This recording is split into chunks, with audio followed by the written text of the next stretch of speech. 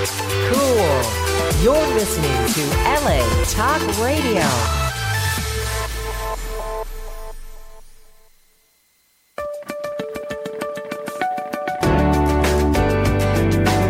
You're listening to All Things Therapy with Lisa Tahir, only on LA Talk Radio.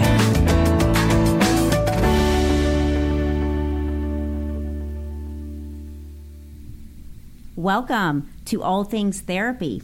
I'm your host, Lisa Tahir. I'm a licensed clinical social worker practicing as an intuitive psychotherapist. You can find me online at nolatherapy.com. It's the abbreviation for New Orleans, Los Angeles Therapy. There, you can book sessions in person or remotely. You can subscribe to this show through NOLA Therapy on iTunes, Google Play, and YouTube. And if you like what you've been hearing, please support this show through my Patreon campaign. There is a link at NOLA Therapy to do so. I want to jump right into introducing my guest. She has so much to offer us. I'll be speaking momentarily with Dr. Judith Orloff. She's a New York Times best-selling author of 6 books. And today we are discussing her recent release called The Empaths Survival Guide, Life Strategies for Sensitive People. Dr. Orloff is clinical faculty of psychiatry at UCLA. She has a clinical psychotherapy private practice in Los Angeles, specializing in treating empaths and highly sensitive people, which is what we'll be talking about today. Her work is prolific and has been featured in O Magazine, Newsweek, The Wall Street Journal, Self, Cosmo, The Washington Times, Scientific America, Forbes, The New York Post, WebMD, AOL Health, BeliefNet.com, iVillage, and Dr. Orloff has appeared on The Today Show, The Dr. Oz Show, Good Morning America Health, CNN, PBS, NPR, and Fox News. I suggest watching her TEDx talk on the ecstasy of surrender. It's really informative about how to go with the flow of life. And I think I might have lost her, so let me see. Dr. Orloff? Let me give her a call again. I think the call dropped. Hang on with me, listeners.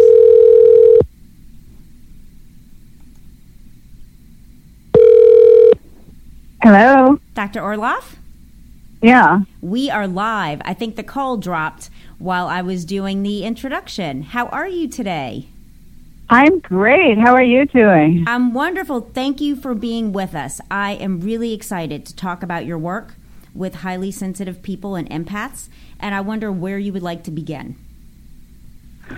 Well, I've written a book called The Empaths Survival Guide, which just came out, which is really a survival guide for empaths and highly sensitive people, because I'm a psychiatrist. I'm also an empath, and what that means is that I am open and intuitive and sensitive, but I tend to absorb things like an emotional sponge. So I have to learn strategies how not to do that and still have all my other sensitivities intact. So I wanted to write this book to share with everyone out there, and I know there's so many empaths and sensitive people out there, to give them strategies how to thrive. So might we start by defining what empathy is and what an empath is for our listeners? I know in your book you outline different assessments that one can take to see where they fit on this spectrum. Yes, well, empathy is the ability to feel what's going on in someone else. If somebody is going through a hardship or if somebody is going through a joy, you feel it. Your heart resonates with that. Mm-hmm. But an empath is different because an empath will take on someone else's suffering or someone else's joy literally into their own bodies. And so they're emotional sponges. So on the empathic spectrum, empathy is more in the middle of it, and empaths are way high on the spectrum because they're so sensitive, and not only do they sense what's going on in others or in environments, they take it on. And that can be a plus if you're around positive people or a positive environment or workplace, or it can really wipe you out and exhaust you if you're not. And you talk about empaths having different filters and even, different systems of recognizing and storing and processing information. I really liked an article you did in Forbes about the science behind intuition, where you talked about even brain development being different, the white matter that connects the left and right brain hemispheres, and females being thicker, corpus callosum, and making us typically more sensitive. Can you talk some about that? Yes, there's definitely a difference with intuition. Intuition is nonlinear knowledge that comes through gut feelings and hunches, and there's a brain science behind it, as there is with empaths. And it's thought that empaths have a hyperactive mirror neuron system in the brain, and the mirror neurons are the neurons that are responsible for compassion. And so empaths are thought to have excess mirror neurons, whereas on the other end of the scale, narcissists, who I talk about in my book as well, have an empathy deficient disorder, meaning they don't have empathy as we know it. Mm-hmm. And so in the brain, the neurons are literally thought to be different in empaths. It's really fascinating. How did you realize this about yourself, Dr. Orloff? Well, as I wrote in the book, I was an empath child, and I couldn't go into shopping malls or crowded places and without walking out feeling anxious or depressed or with some ache or pain I didn't have before. And I didn't realize what would happen, but I went to my mother, who was a doctor, and she would say, "Oh, no, dear, you just need to get a thicker skin," which, of course, makes a sensitive child feel terrible. Mm-hmm. As you don't know how to do that, or you feel like there's something wrong with you. So I was always a really, really sensitive, intuitive child, but I never had any support for my abilities, you see. So it wasn't something that I grew up with where I felt comfortable. And so it was only, as I've gone through my own spiritual path and I had my own teachers that, I've learned about the capacities of the human body and the human spirit, that we can sense and know things that rational science, says that are impossible. And so I really got interested in treating empaths, as I do in my private practice in Los Angeles, and sharing, with other empaths and sensitive people, and saying, you're not neurotic, there's nothing wrong with you. You have sensitivities and they're a gift, and this is how you can nurture them with these strategies. It sounds like you really had to pave your own way with learning why you were so sensitive, what that truly was about, using it to help patients in your medical practice and as a professor. And so it's kind of like you developed along your journey ways to care for yourself, as you outline in the book. Can you talk to us about some of those ways that are important for empaths to utilize in just navigating being out in the world? Yes, there's so many things that empaths can do. And I have a chapter on protecting yourself from energy vampires, including narcissists, because empaths are often attracted to narcissists. And these are people who can be very charming and lovely in the beginning and seductive in the beginning, but really lack empathy. So when you get to know them, they become cold, withholding, and punishing. And so I would suggest that anybody who's dealing with a narcissist or other kinds of people who are energy drainers to go right to the chapter in the Empath Survival Guide on combating energy vampires, because you need to have strategies. And with a narcissist, you've got to really lower your expectations with them. If you have a narcissist boss, I've had many patients with narcissistic bosses, and the only way to deal with them is to frame something in terms of how an action will serve them. For instance, if somebody wants to take a vacation, you can, say, I think it would benefit your company if I took my vacation on these days, rather than I'm just so exhausted and I need a rest. Yeah. Because narcissists won't respond to your feelings, they'll respond to something that will serve them. So that change in attitude, it's very tedious ego stroking, but if you are dealing with one, it is a strategy that will work.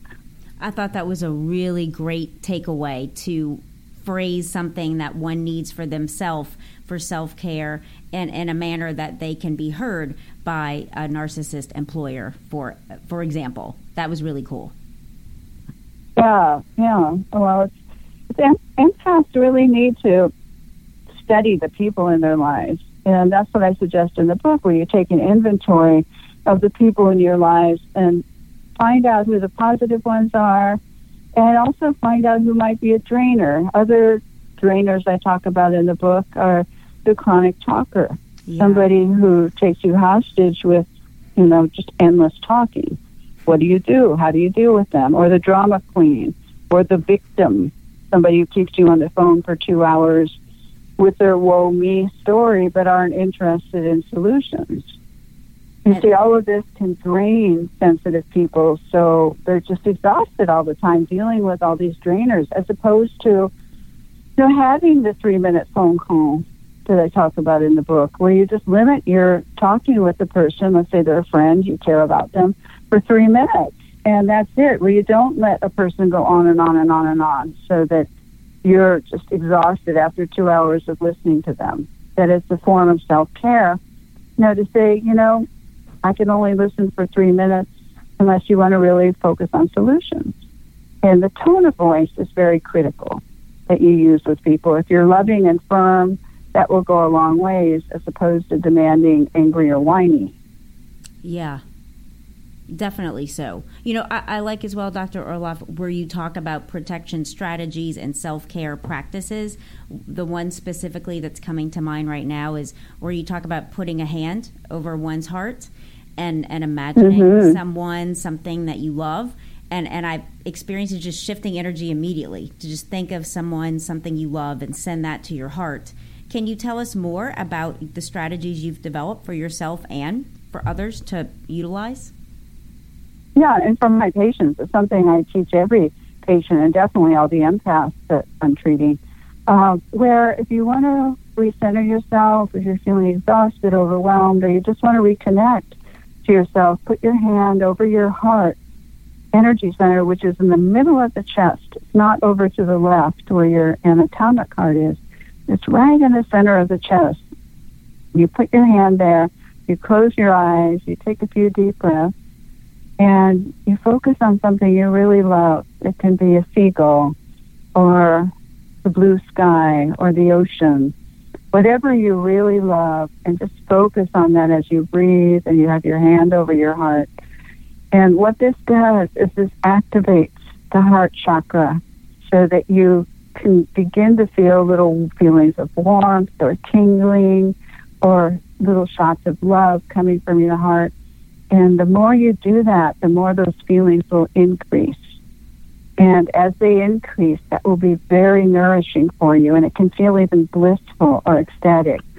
So this heart meditation is one of the practices I use as an empath every day. Mm-hmm. And I also use it in between patients, where it's the way I center myself in patients.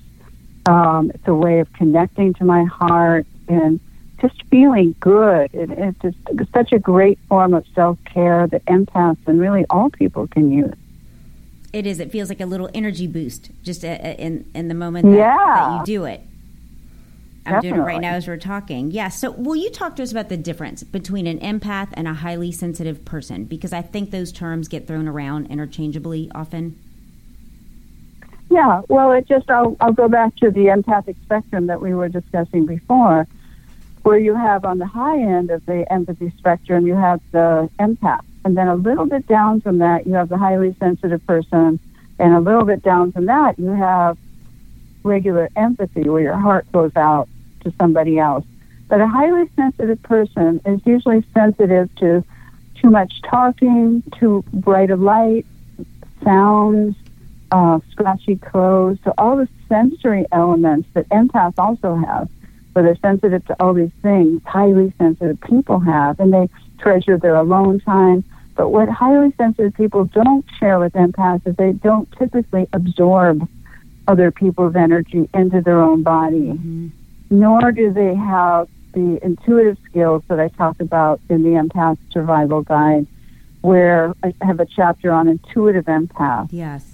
Empaths who have highly developed intuition, which if you're just a highly sensitive person, I don't think you would ordinarily have that. But, if you're highly sensitive and an empath, which is possible, you could be an earth empath where you sense the earth changes, or a plant empath where you can communicate with plants, or an animal empath. Those are just a few where you have deep communion with the animal kingdom.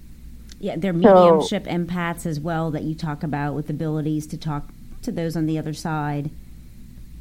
Right, yeah. So you can have a lot of far-out abilities to sense, actually be empathic, with the animals or on the other side or the earth, and even telepathic empaths where you can, get to know who people are without them telling you, or mind-to-mind communication.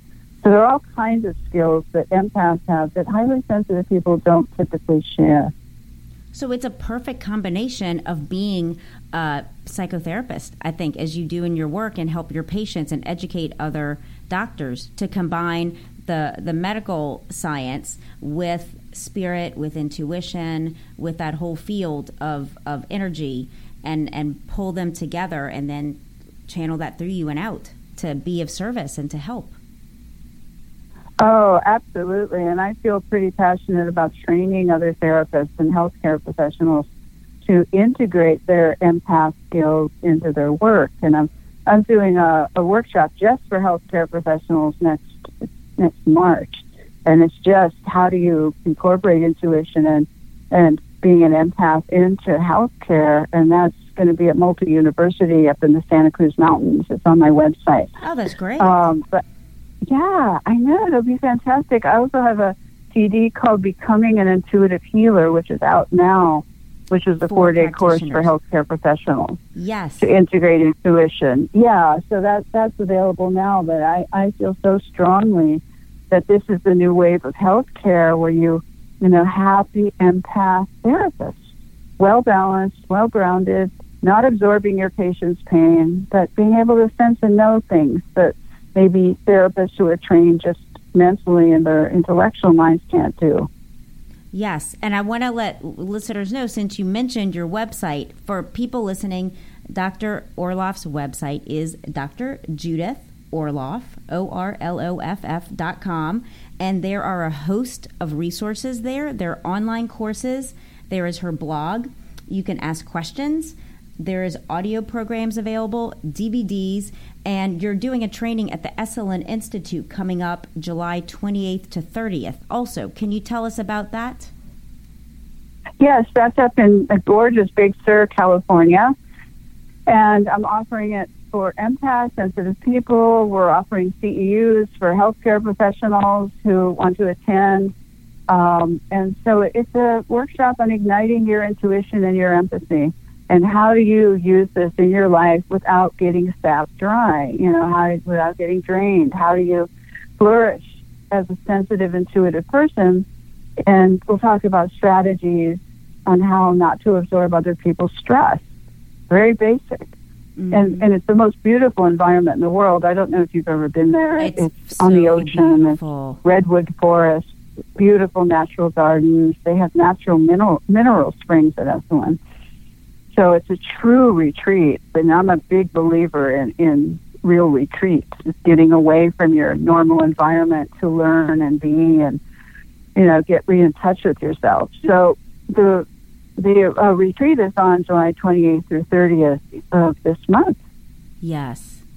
Dr. Orloff, when I was reading your book and such, I wish that this was available 18, 19, 20 years ago when I was being trained as a therapist, because though I had some amazing models of how to do some really deep trauma work and healing, which is what I've specialized in the last 18 years, I would have these thoughts like client would come in and I'd know things about them, and I thought I was crazy for years. And now I've learned that that's being an intuitive psychotherapist, and that I get messages about people that over the course of our work, now I've learned to trust that voice and just ask certain questions earlier on as I feel led to. Because I know you talk in your book, thank you, as well, about sometime we might get a piece of information, if it's not helpful for a patient, certainly don't disclose it. So using some wisdom to discern what needs to be shared at what time, in the service of help of this person's healing.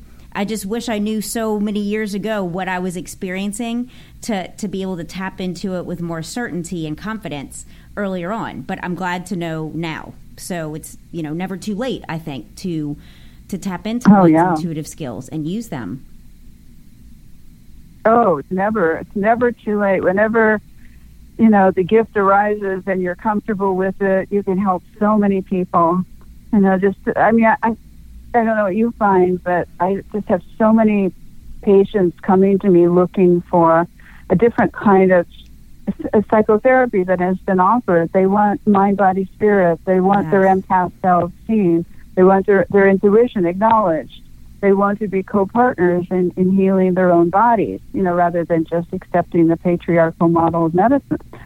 So it's that's what people are asking for, is this new kind of psychotherapist to integrate, as you do, all of these qualities.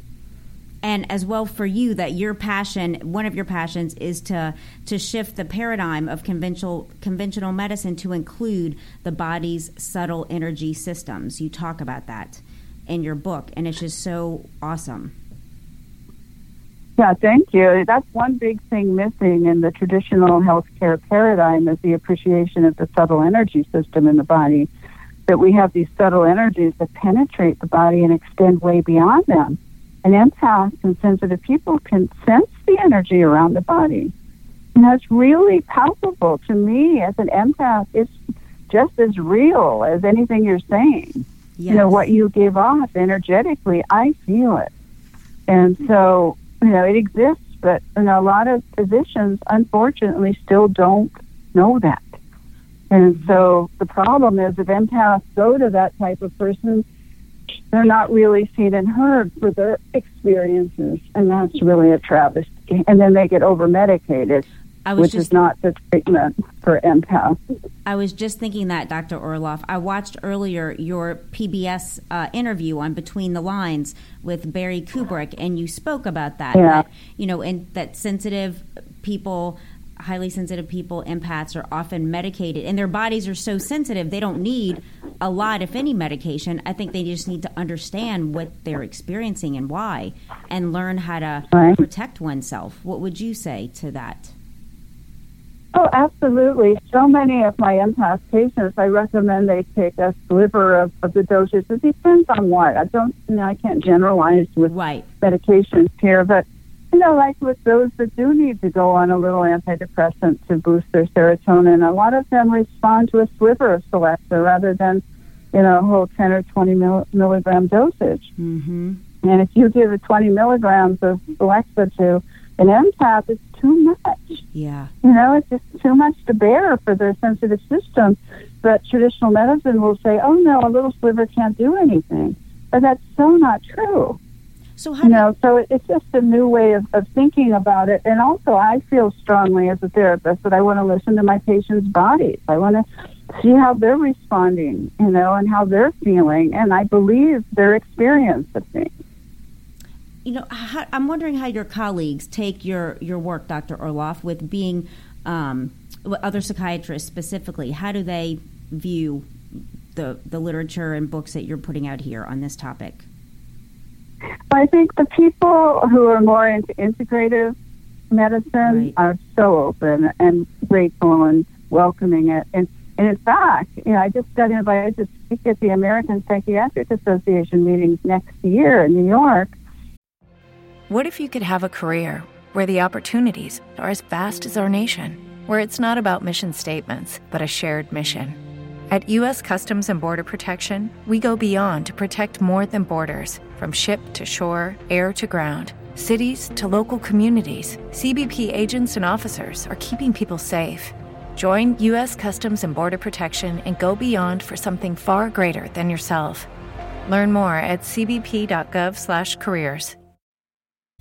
With the symposium with other physicians about these topics. That's awesome. That's huge. Congratulations. That's really a big step forward. That is really fantastic to get this word out. Like, doctors need to know. I know in New Orleans, where I have a practice, besides in Los Angeles, the psychiatrists that work with some of my clients, like, I would just love for them to have this material at their disposal to use in treating clients. It would be so helpful to treat the whole person. Absolutely. Well, they can get the Empath Survival Guide, and I'm also offering an 8-week Empath course in late September for 2 months with Sounds True. So people, once a week online empath educational course for healthcare professionals and all others, which I'll be on the call, once a week. So check on my website. I will. Coming up. I will. So I wanted to talk also, because this book is just rich with information, empaths regarding love and sex and intimate relationships. Because when we met last month was at Aura Nadrich's Sacred Sunday. A shout out to Aura for introducing us. And you were there with your partner, Corey Folsom, and you both talked about navigating a relationship. Can you share with our listeners about this? Yeah, it takes certain skills to live with an empath. Yeah. Because Corey and I were talking about, living with an empath and what it's like for him to live with me. And he's a tantric, certified tantric practitioner and sexuality relationship coach. So that helps. Yeah. That helps in terms of his emotional IQ.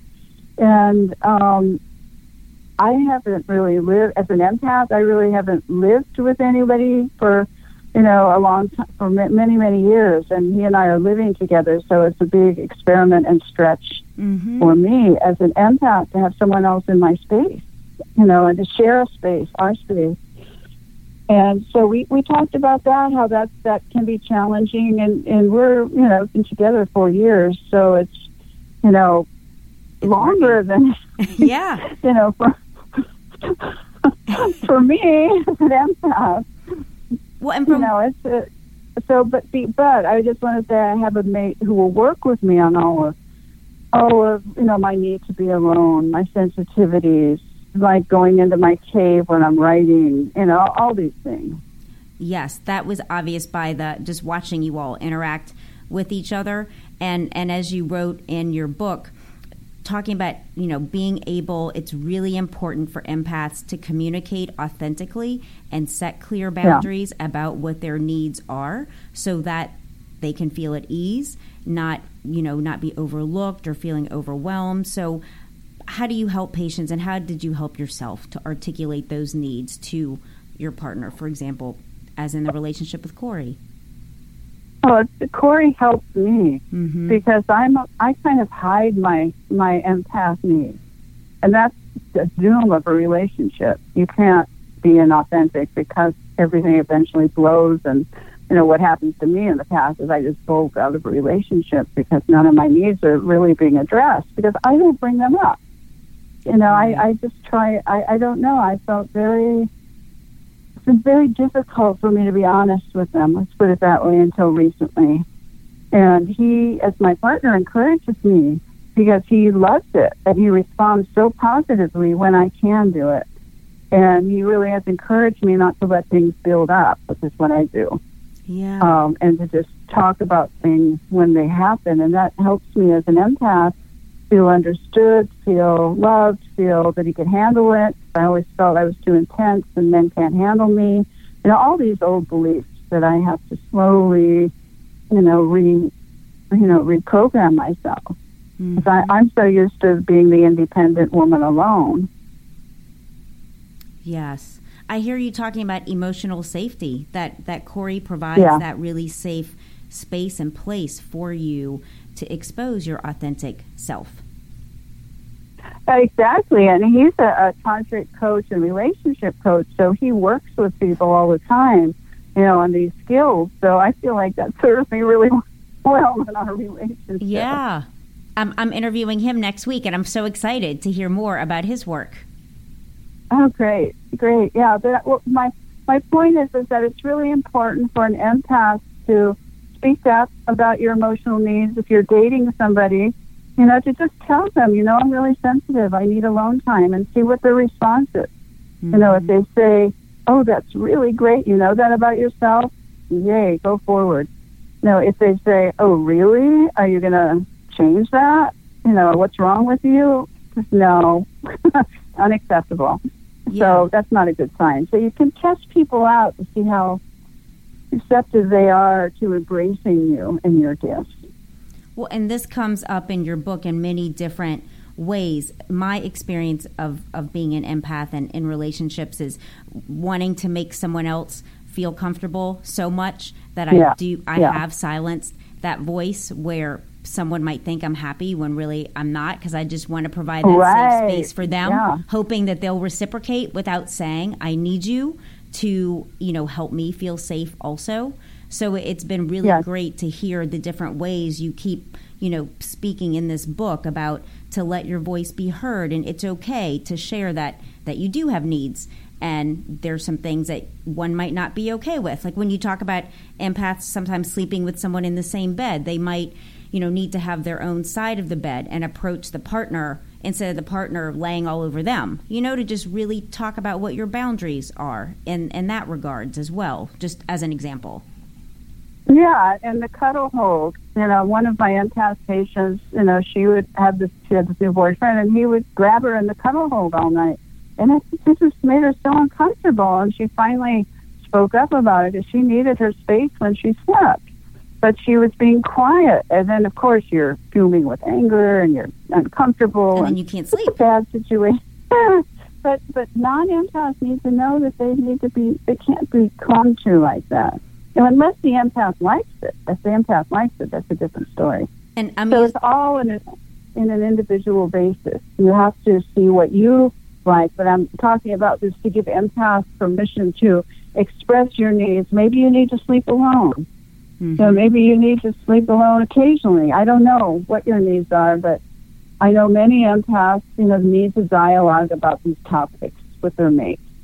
Definitely. And it's okay, and they're creative conversations, so you just have to make sure that your mate doesn't feel like they've done anything wrong. Yes. And I use that specific example because yesterday, as I was reading your book to prepare for our show, I did a phone session with a client dating someone new, and everything's going great except for sleeping in the same bed. She cannot sleep. She's up all night. And I had literally just finished reading where you talk about, why don't you ask your partner, maybe stay on your side of the bed and let me touch you and see how that feels. And I offered that to her as well as your book, and she just thought it was amazing. She's like, oh my God, I think this might fix everything. I've never told him. Great. Yeah, because he loves to cuddle and, she doesn't. So I was like, well, in this book, Dr. Orloff is talking about, it's okay to let him know that. I'm sure he wants you to be happy sleeping with him in the bed. Yeah. Just let him know. So thank you. And I'm sure my client will thank you too when I ask her next week. How did that go? Yeah, but you have to make sure that when you talk to your partner about it, that you have to say, I care about you, I love you, yes. I love being near you, I love being with you, but I just need more space sleeping. Right.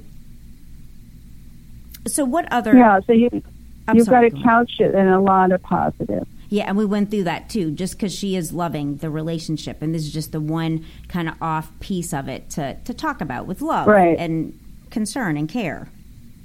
Right, exactly. What other things would you offer for an empath in love and such for people listening to know that are important? To carve out your alone time.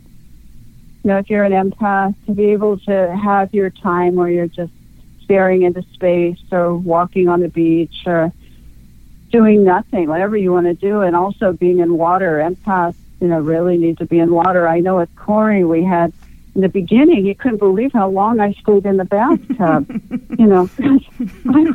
I could stay an hour and a half because it's really my place of refuge. And I dream, I go into trance, I just feel so good there. I drift off, but it can be a long time. And he's, the beginning, he was like waiting for me to get into bed. And That's not a good scenario. That's pressuring me in my bathtub. That's hilarious. So I can see that y'all working this out. He's like, what is going on in there? Yeah, exactly. And so we've had to talk, and we still are talking. So it takes a lot of communication. Where now, he doesn't sit and wait for me to get out of the bathtub. He just gives me unpressured time. He goes and does his thing, and so there's not an issue anymore. But it was an issue. And then I thought, oh my God, am I to be in a relationship? Does that mean I have to rush out of my tub? That can't be. If my tub is my sanctuary. Yeah. And then I'm imagining Corey, or just someone else, outside of your relationship, that other partner can find something to do in that time. Maybe they can surf the web if that's what they like, or, catch up with friends while you're doing what you need to do in the bathtub. So I think each person can use that time accordingly for oneself. Right, exactly. And it's naturally evolved into, he doesn't wait around for me when I'm in the bathtub, basically. Yeah. So that was good. That was a good shift. But in the past, with the relationship, I wouldn't say anything. I would just cut my bath short. Mm-hmm. If that happened, that's just an example. And then, how that makes me feel? Terrible. It makes me feel pressured. It makes me feel not myself. It makes me feel, like I can't be me in a relationship, and I need to be alone. So that was my past pattern. So I'm breaking new barriers for myself by just speaking up, and he's not going to leave. The fear is if you bring up all this stuff, you're just going to be too much of a project, or that's my fear, or too much work. And he goes, do I look like I'm going anywhere? I love you. I want to hear this. That's awesome. So it's taken adjustment on my part to believe that. Yeah. So this is just my process as an empath in love. And so it takes a lot of stretching, and it's so worth it. And it's something I want to do. My soul, I've always wanted to be in a long-term intimate relationship. Mm-hmm. I've always wanted it. So that's why all this effort is worth it for me. But I just want to say for other empaths, it's not essential that you're in this kind of relationship. It's not better or worse. It just depends if your soul needs it or not. Yeah. And going through your book and being reflective, there's so many, I don't know that I know I didn't have the awareness as I was going through certain relationships, how much I believed that to be loved was about being a good provider, making money, keeping the house clean, like buying gifts, like cooking, like doing things that I thought this person, will get them to love me because I can do so much in the take action way, but I really wasn't experiencing my beingness, and letting them know what I need also. And it's just such a reassuring message in your book that we can let potential partners know what we need. And that is kind of an assessment tool to see, is this the right relationship or not? Because we're not too much to make requests of things that we need to stay happy and healthy, because we also want to be with someone and experience a committed partnership. So I found it really helpful to just have this kind of like reiterated in all the different ways that you share it in the book. Right. Oh, I'm glad. And I hope that other empaths can feel that too, because you do have to open up your mouth if you want to be in a relationship. You do have to begin to honor your own needs. Mm-hmm. And it first starts with you, honoring your needs, and somehow including another being into your sphere of energy, of life. How do you include another person? And plus, I was an only child, so I was always used to being alone from the very beginning. Okay. Yeah. You share some good stories about growing up. I forgot what it was, your mom being a doctor and bringing Mick Jagger's soup. Can you talk at all about how you grew up? Because there were some really cool stories that I saw during all the stuff I've been reading about you and watching. Yeah, I grew up an only child, and I had two parents who were physicians, and I have 25 physicians in my family. So I had this very logical, linear, scientific heritage. Mm-hmm. And my mother was, my model for being a doctor. I would go on house calls with her, and these were in the old days where my mother would spend time with her patients. I would watch her listening with a stethoscope to her patient's heart. I would just observe all this, and she was so caring and deep, and took so much time with her patients. Went to their house when they used to do house calls, and so she was really my role model. As a doctor, though, she never encouraged my intuitive abilities. Okay. And she had a big celebrity practice. She was a family practitioner, and when I was, I don't know, I think it was a teenager or maybe a little younger, I went to the hospital with her because she made chicken soup for Mick Jagger, who was in the hospital, and that was, my God, I was just so thrilled. Wow. Was your mom an empath? My mother, I wrote a book. My first book was called Second Sight, which is about my memoir as a psychiatrist and intuitive, and how did I come into that. And my mother was a psychic. She was an empath, and she never wanted me to know that and reveal that to me on her deathbed, which I write about, because she never wanted people to think I was strange or weird, and she especially wanted me to fit in as a physician. And she just wanted me to be, quote, normal, her version of normal. There's a country club here called Hillcrest in Beverly Hills. She even wanted me to go there. I never wanted to go there. And she kept my membership going, very expensive membership, until the end. And I never went there. Yeah. But she wanted me to be straight and narrow in the midstream. And I never was. And so, that was the conflict we had, and that's why she didn't share with me her gifts and my grandmother's gifts, who was also an intuitive and healer in Philadelphia during the time of the Depression. So I learned about all that when my mother was dying, and I write about that in Second Sight. How beautiful you're able to fully actualize those gifts now, so prolifically. Thank you. Yeah, it's a joy. It's a pure joy, and we go through our journeys because they're perfect for us. And at the time, when I was a child not being understood, it was very painful for me. But, now it's really different. That was a springboard for me to learn and grow. Mm-hmm. And so now I can help others who feel misunderstood, with their sensitivities, and be pretty grounded in it myself. It's a challenge always being an empath. Every day is new. Yeah. In terms of energy, and being able to set real clear limits and boundaries for myself. If I make a plan, for instance, and I don't feel like going out because I'm too tired or I need interior time, I'll have to cancel it. Mm-hmm. And that was never been easy for me. So it's forever learning and growing and tuning into intuition every day in my body and seeing what I need. Not that I'm totally self-absorbed, but just I need to listen. And I need to not push myself too much, so that I can have high energy and I can feel good and I can be present for people. It's all related. It is. And just the way that you work, what you're putting out here with your books and your seminars and the audio programs, you're functioning at such a high level and giving so much that it doesn't sound selfish at all, that you're needing to really conserve your energy to put it where you want it to go. And finding that balance each day. I have to. Otherwise, I'll just be, exhausted on the bed. Yeah. And not be able to help so many people. Right. Yeah, exactly. So it's about, self-care, really strongly self-care for empaths. And I work with so many empaths who don't give themselves that. They come to me in the beginning of the journey, and they don't give themselves that, and they're so exhausted when they come in, and they have all these physical symptoms that go along with that level of exhaustion.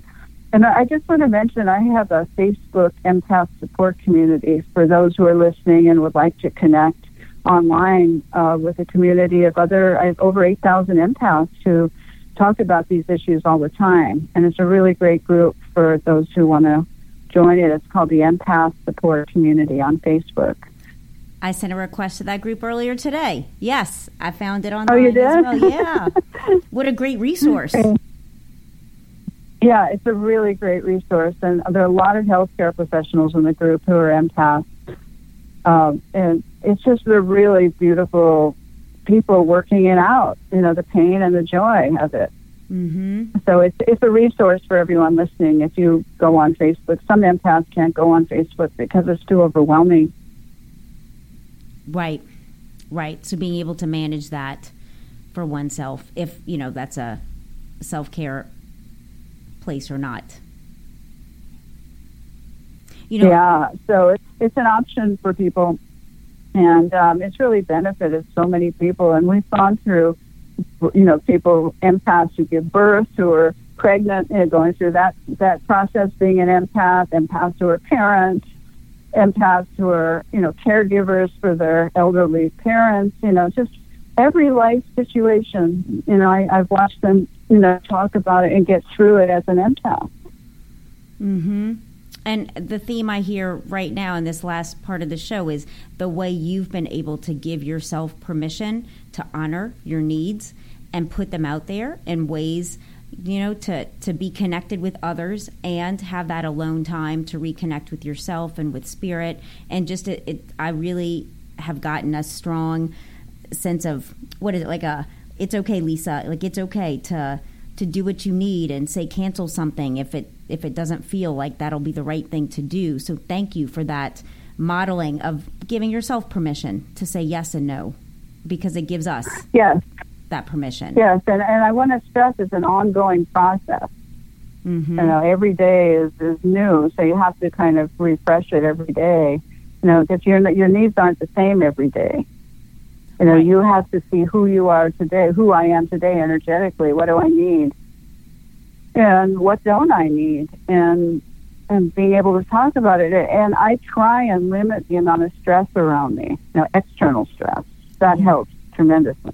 Oh, it definitely where I don't, encourage people or situations that are high stress in a negative way. I mean, going on a book tour, inherently has high stresses because of the travel, and that's another challenge for empaths that I write about in the book. You do, about being in hotels. Yes. And using things like smudging. Just to generally eliminate high-stress people from my life who stress out over little things, that really drives me crazy. It's like a waste of energy, like those who have not learned to not stress over don't sweat the small stuff. And that's a button for me. I just can't be around people sweating all the small stuff. It just drains me so much. Sure. So what would you like to leave us with? I like to ask guests, what is it that is most important for them to leave, to be known for? I mean, I think it's quite obvious in how prolific and just how much amazing resources you have put out here through your website. But how would you just like to end our time together? Well, just that, if you're just starting today, if you're just hearing the word empath for the first time, really take the self-assessment quiz in the front of the Empath Survival Guide and see how many questions you identify with. So you can self-diagnose as an empath. It's not hard. You just read the questions and see where you stand on the quiz. And then begin to initiate some of the strategies to take care of yourself. And really be honest with yourself. Who is my life working for me as an empath? Have I been trying to squash my needs? How can I, honor them more now? How can I honor myself and be around other people who understand me? So you can just start with that. And if you're a healthcare professional and empath, I would go to the section in the book on, not absorbing your patient's stress. That's really important so you don't get burnt out. How to be compassionate and loving without absorbing everything that people go through on their spiritual journeys in life. Yes. They go through so much, and they need you to be clear and centered and shining a light, but not over-identifying and sucking up their stuff. So, and it's all possible. It's all learnable. It's all possible. And then you can really shine as an empath and enjoy your gifts and just connect to the universe and to love each day and just feel how intensely beautiful it is. Yes. Dr. Orloff, thank you so much for being my guest today. It means so much, and for offering all this to our listening audience. Oh, you're very welcome. And one more time, DrJudithOrloff.com is the website to go to where you can access her books, programs and upcoming seminars. Thank you, Dr. Orloff. You're welcome. Bye-bye. Bye. That concludes today's show. Please join me next week as I interview Corey Folsom talking about Tantra. Bye-bye. I hope everyone has a great week.